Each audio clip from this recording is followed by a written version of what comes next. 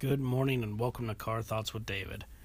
This is episode number 79, and thank you guys so much for listening, for tuning in, for being a part of my show every day. And it means the world to me that you guys are listening. I say this every episode. It doesn't change the fact that it's true. I really do appreciate that you guys listen to the show, and it means so much. It's just been really great and fantastic these last couple of days. I feel rejuvenated. I feel energized. Not just for my vacation per se, but also I've just met some really incredible people and been able to be on some phone calls with some really awesome people. And, it's just really made everything worthwhile. It's made everything make sense again. Because I felt like, maybe I'm not on the right track. You get those moments of self-doubt, and you think that, maybe I'm not doing the right thing. Nobody's really being responsive. Nobody's doing this, or I'm not getting a lot of response. And what I had to come to realize is it doesn't matter how many people respond. It doesn't matter how many people listen. It doesn't matter how many people view your videos or check out your posts. As long as it reaches one person, the one important person that message is meant to reach, that's what's important. Now, granted, do I want it to reach 10, 15, 100,000, a million people? Yes. But that's not the end goal. That's not the end result that I have to have, And I think maybe I just got too much into my own head or something. I'm not really sure. But, it was good to get away and kind of unplug, even though I stayed very active on social media the whole time I was on vacation, the whole time I was in Florida. I was very, very plugged in. And of course, I'm getting ready to go on another trip. I know I said I wouldn't volunteer for any more overtime, but this isn't really the traditional type of overtime that you would think of, hence the reason why I volunteered for it. Basically, I am going to be going to the beach. I'm going to the Outer Banks in North Carolina, and I'll be driving up there Thursday, doing some work Thursday, doing some work Friday, spending the whole weekend out there doing absolutely nothing. Because, obviously nobody's going to be at work until that Tuesday, so I'll be there Saturday, Sunday, Monday, just enjoying the beauty of the Outer Banks. I've never actually been before. I've always wanted to go because I'll be at Kitty Hawk and Kill Devil Hills, which is where the Wright brothers flew their test flights when they invented the successful aircraft. So I've always wanted to go. As a matter of fact, when I was in Germany, I went to the Munich National Museum, and one of the things that they had there was a ton of aircrafts. It was basically, this museum was like all of the Smithsonian museums in Washington, D.C. in one ginormous building. They had planes, they had art, they had all kinds of different exhibits. They had guitars. They had all kinds of musical instruments, from history and stuff. It was just a phenomenal place. But one of the first areas was the airplanes. And one of the first airplanes in the exhibit was the Wright brothers flyer. So I'm standing there looking at it, taking pictures, and people are walking around, and they notice that I'm carrying a book because all the books there are color-coded. So they realize I'm American or I'm English at the very least, because I've got an English guide to the museum. That's the color I'm carrying. So they ask me, they're like, "Oh, you're American, yes? Where are you from?" And I just looked at the plane and just got this big grin on my face, and I pointed. I was like, "I'm from there." I mean, not where the plane was, but I'm from that state. That's the part of the country I'm from, and they were very fascinated And I actually talked to a couple people for several minutes about North Carolina, about the Wright brothers, because obviously being in North Carolina, going to school in North Carolina, a lot of the history stuff that we learned in the earlier grades was sent. A lot of it was local history, like the Wright brothers, Blackbeard, pirates, things like that. We learned a lot about that stuff. So, I knew a little bit more than your average person would know about them, and people were fascinated to hear about the story of the Wright brothers. So I shared some of that while I was waiting for my aunt and grandmother to get our tickets so that we could venture further into the museum. And everyone was super cool. So it was a lot of fun. So I'm actually going to get to go to that place and see those places, see the memorial, see the I guess they have a full scale model of the plane there as well. My sister's told me she's been to the Outer Banks before because she used to live in Norfolk with her husband when they were in the military. So they, on their first anniversary, went to that area and stayed. And so it's really cool. And you might think like, okay, well, David, you live in North Carolina, you live in Charlotte, why wouldn't you just go there and visit? And the reason is it's a really long drive. It's a really long drive. I mean, literally, I can get almost to Orlando. I can get all the way to my hometown in Ohio in less time than it takes to get to Kitty Hawk. It is in optimum traffic. If you look it up on Google Maps from where I am in Charlotte, it's about 6.5 hours in optimum traffic. That's assuming that there is no rush hour traffic. That's assuming there's no wrecks. That's assuming that there's no construction, which I know there is some construction that I'll be going through in the route that I'm going through. But yeah, so that's 6.5 hours, assuming that and that's assuming I don't stop, which I'm sure I'll have to stop and use the bathroom. I'm sure I will have to stop and eat during that process, So yeah, so it's a good haul, And generally, when thinking of places I'd like to go, like the beach or whatever, generally I'd look at like Wilmington or Myrtle Beach or Hilton Head or Charleston. All of those locations I can get to in between 3 to 4 hours from where I'm at. So when it comes to beaches, that part of the Outer Banks really doesn't hit my radar, because if I'm going to drive almost 7 hours, I could also go to I could go to Norfolk in almost 7 hours too. So there's that, which Norfolk has a lot of nice areas. Virginia Beach, there's Colonial Williamsburg, which is not too far from there. There's,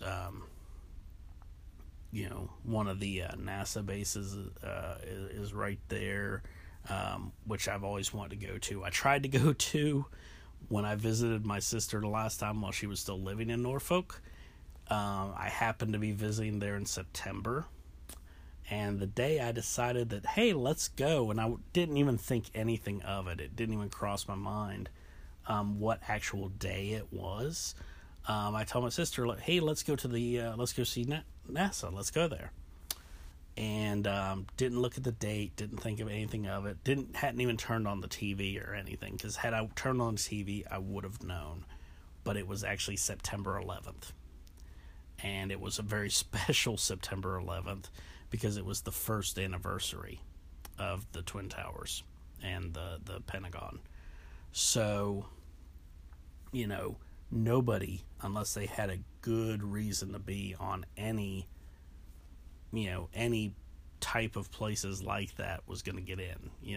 If you're not going there to show up to work, you're not getting there for a tour, or anything like that, because they had it locked down. I mean, literally, Marine guards with shotguns and rifles were there when we tried to pull in, and the Marine just looked at me like, "Are you serious? You didn't know today was September 11th?" I'm like, "Dude, I'm on vacation." I wasn't even thinking about it. I just thought about it. I was like, "Wow, cool. Yeah, let's go here today." Didn't even cross my mind. Of course, back then, technology was a little simpler too. I mean, I didn't have a smartphone. I had a candy bar phone. I had an old Qualcomm. It was actually my first cell phone. It couldn't even... It could text message, but it was so much of a pain to do that I didn't really do it, because it had the multi-tap, but it wasn't multi-tap like, like kids that grew up with flip phones right before they got their smartphones are aware of, where it's like you can do it really quick. It was multi-tap, like if you wanted to say, "Hi, how are you?" That might be a 3 to 4 minute text. It'd be quicker and easier just to call them, or drive to their house, or send up smoke signals, or fly across the country and meet with them in person. There were a lot of ways that you could contact somebody a lot easier than texting them back then. So, there wasn't all of that social media. As a matter of fact, social media didn't even really exist. So it was, I had MySpace, but, I wasn't on it. My sister, I don't even know if she had a computer at that time, come to think of it. She might have. I can't remember. All I remember specifically is the first day I walked in there to her apartment, and there were trash bags full of garbage in her little kitchen dining area. Like probably 10 or 15 of them, because she was just too lazy to take the trash out to the dumpster in her apartment complex. And I walked in and saw that and started freaking out, because if you guys have listened to my show at any length of time, I've suffered with OCD and some other issues. So yeah, I was like, I can't stay here. This is disgusting. And I basically told her to stop what she was doing. We were going to take all the trash bags to the dumpster and dump them. We were going to clean up the floor and everything, and clean all that. And then I would visit with her. So yeah, her husband was on deployment that time in Iraq. So yeah, he wasn't there. I'm sure he probably would have made sure that the house didn't end up in that kind of a state. I mean, it wasn't bad. The rest of the apartment was clean. It was just those 10 or 15 trash bags full of trash. And we're not talking about like little trash bags. We're talking the big, full-size trash can trash bags. The other thing I remember from that trip vividly, I don't think I'll ever forget this, is I actually went blind while I was there. And that was a terrifying thing too. And before you ask, and before I tell the story, no, I did not sue.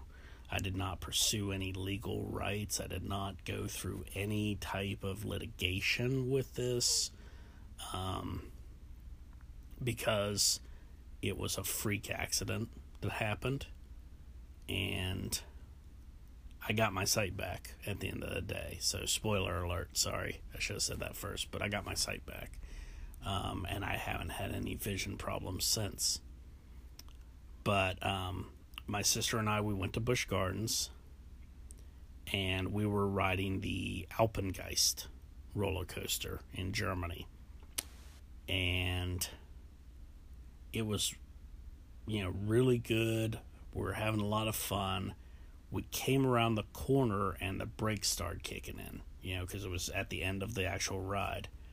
So I had my head forward a little bit, just from where the brakes had engaged. And then when my head came back, my head actually slipped off the headrest, and I got hit by one of the bolts that holds the over body, the little rail thing that holds you in place in the roller coaster across your chest. I hit one of the bolts that actually mount that onto the roller coaster framework, and got a concussion from it. I knew I was going to have a concussion. I knew I was going to need ibuprofen or aspirin or something to take as soon as the ride came into the station and we could get down the gangplank to go to the little medical nurses station or whatever at Busch Gardens. And so I was fine, aside from having a throbbing headache. As I got off the ride, I started walking down the gangplank, and utter and total blackness overtook me. I mean, I wasn't, seeing fuzzy shapes. I wasn't seeing light and dark. I wasn't seeing anything. I was completely black out, nothing, pitch black, blind. My sister, I knew she was down the gangplank faster than me. I was walking a little bit slowly because I had this concussion that was coming on, so I was a little bit disoriented. She did not know I got hit in the head. She did not know any of it. I didn't mention anything. I was just intending, once we got down the gangplank, to pull out the map and look for the nearest first aid station and tell her that we needed to walk in that direction so I could get some ibuprofen, and then we could continue on our way. And, that would be fine. So I called out to her, and I didn't hear anything. At this point I was blind. And I called out louder. I yelled to her, and she finally came back. She heard me. She came back and she said, "Hey, what's up?" And I said, "I'm blind. I can't see anything. I need you to find me a bench, and then I need you to go get ibuprofen." And she led me to a bench. I sat there for what felt like forever, because I was trying to stay calm and relaxed as I could, but at the same time, to just go blind like that, to have a concussion, to be out in the heat, and to be alone, or at least I assumed I was alone because I couldn't see anything, was terrifying. And I did my best. I just sat there quietly, knowing that she would return. I knew that there was probably not a first aid station close. I knew she was going to have to find somebody. She was going to have to explain to him why she needed it. She was going to have to sign off on it, because most theme parks, when you go to get medication from them, have you sign a waiver. If something happens or a reaction, they're not legally liable for you taking that medication. So she had to explain to him what was going on. I vaguely remember when she came back, there was somebody with her from the theme park, and they asked me a few questions. They asked me if I was okay, which of course I told them. I said, aside from having a headache and being blind, I was fine for right now. I just wanted to take the ibuprofen. So I had a glass of water, took the pills, and sat there. My sister sat with me and we talked. She tried to keep me engaged, so I didn't fall asleep or anything, which I didn't. I've had several concussions, and I've never had that sleepy, I'm going to pass out type feeling. I always am very alert and aware of what's going on. So yeah, I didn't really have a problem with that. And so we sat there, and I think the person left and told Andrea that if my vision didn't return, or if things got worse, to give them a call. And so we sat there. And I don't even know how long it was. It was kind of like being in a time deprivation chamber, because everything just was moving so slowly, or seemed to, because I couldn't see what was going on. I couldn't look at my watch. I couldn't look at my cell phone, archaic as it was with its little black and white calculator type LCD display. I probably couldn't even have made a phone call, because I would have had to figure out what the numbers were. I would have had to have my sister dial. So we just sat there. And we sat there, and after what seemed to be like a day, which in reality, from what my sister has told me, was like about 2 hours we sat there, my vision came back. And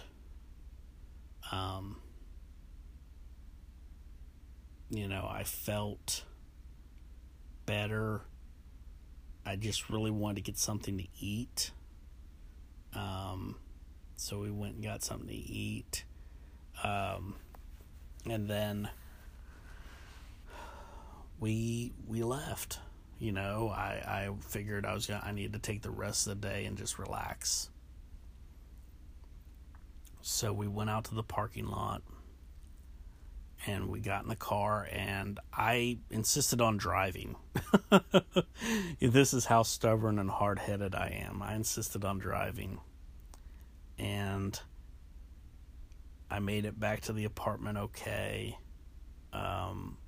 My sister, of course, would have made me get out of the car and let her drive had I been doing anything unsafe. So apparently I drove really well. I don't remember much about the trip.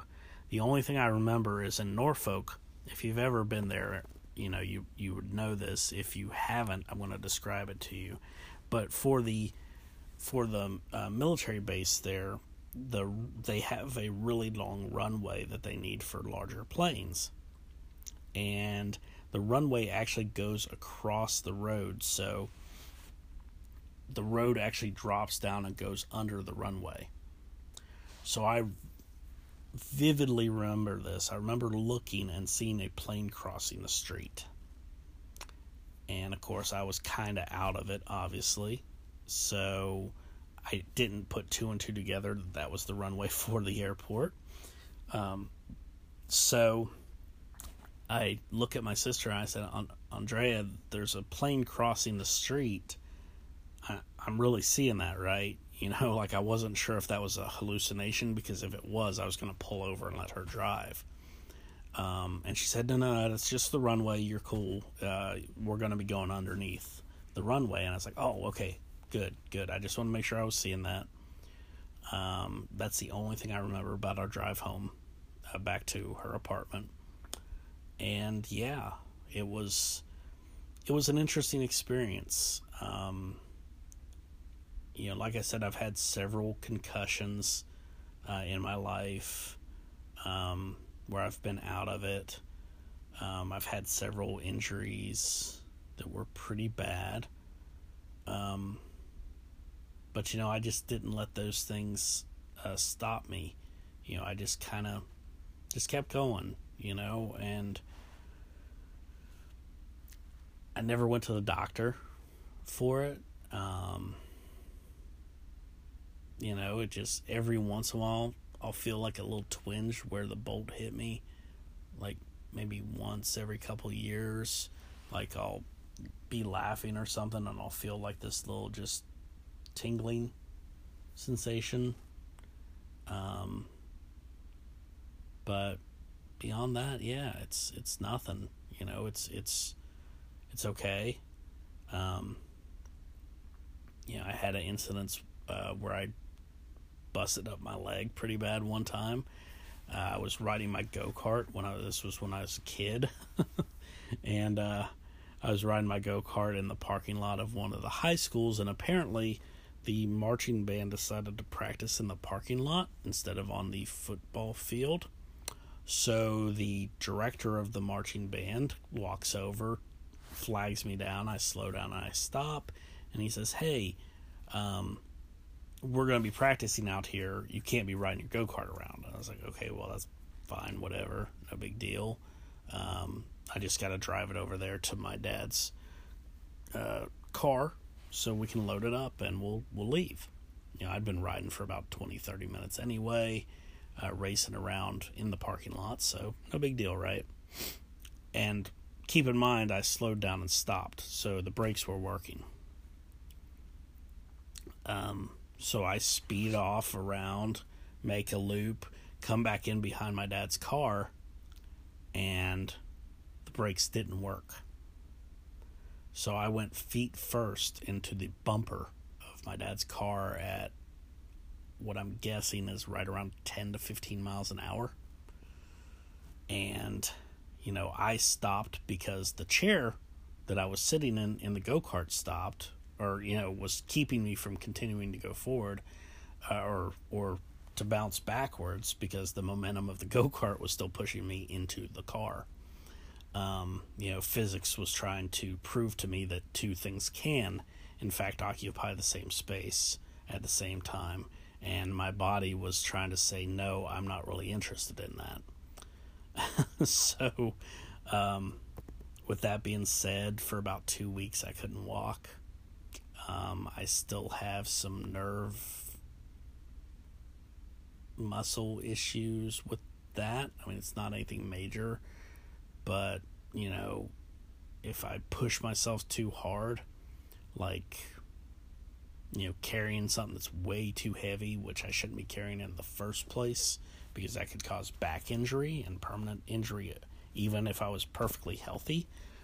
Sometimes I'll twinge and I'll feel that, and I'll need to sit down and get some water and get some ice and let myself cool down, get a bite to eat,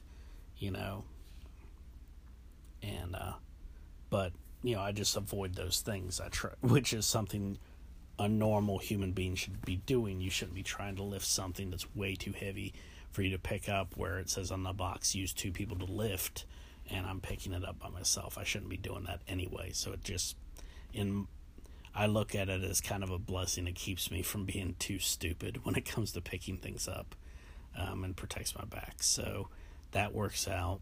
I can walk just fine. I walk a lot, and I can climb stairs. I don't have any problems. Like I said, it's just if I push myself beyond what my limits are, that's the problem. So yeah, I've had some interesting injuries. I broke my pinky one time in a very unorthodox way. Literally, I'm sitting there counting down the money, counting out the tills for the morning. I was working at Toys R Us, and get a call over to walkie-talkie. There was just 2 of us there. There was my manager, Tammy, and me. And so she went back to get the truck bay door open, because when the rest of the crew gets in, she wanted to start getting the truck unloaded right away. So she calls me over the radio, David, I can't get the door open. Can you come and try and help? So I, lock up the room.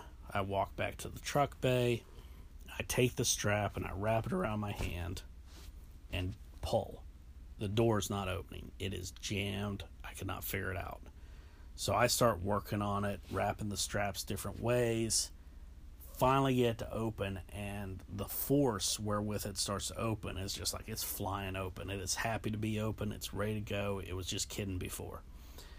Well, the strap wraps around my pinky and picks me up off the ground. Because at the time if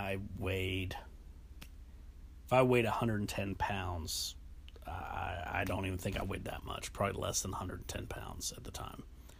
So the strap picks me up off the ground, and I'm sitting there hanging as the truck bay door is still going up. And then finally, once its momentum dies and it hits the end, it starts dropping me back down. But for a good, 20, 30 seconds, I'm hanging in the air by my pinky, wrapped around a fabric, woven fabric strap, like a tie strap. trying to untie myself so I can hit the ground and get away from my captor. but yeah, so, and it turns out it wasn't actually really broken. It was just more sprained really bad. When they did the x-rays, they couldn't find a break, thankfully, because I, of course, had to go to an urgent care and get x-rays done and everything, because it was an injury that happened at work. So I had to go and take care of that. I had to wear a splint on my pinky for like 2 weeks, and that is really annoying. I don't know if you guys have ever had to have a cast or a splint or something like that on, but on your pinky it's really bad because you don't realize how much you actually use your pinky, or how much you to like hold a cup or a coffee mug. Your pinky is an integral piece of that, and to not have it all of a sudden, it throws your balance off. It's weird. I would have never thought about it as being such an integral thing to need, but it actually plays a really important role, I found. And so yeah, and I'm not even sure why I'm sharing these stories with you guys. I could probably share injury stories for hours, just weird stuff, but I hope this is beneficial or helpful to somebody. Like I said, I'm sure there's that one person that might listen to this and really be interested in it, or might have a similar story that that they have. And as always, you guys can reach me on social media, Car Thoughts Dave on Twitter and Patreon, or I also just started a new website for this show and my other podcast. It's called dualpodcasts.wix.com or wixsite.com/website. So I'll put a link in the description as well, so that you guys can find it. But, since Facebook's being problematic and they just got hacked recently, I figured why not go and make a free website on Wix, and I can advertise more of my stuff through that than trying to deal with Facebook and they're constantly shutting down my page. So I hope you guys enjoyed this episode. Thank you guys so much for listening, and I'll catch you guys tomorrow. And with that, Car Thoughts out. Hey everybody, David here from Car Thoughts with David, and I just wanted to share some information with you.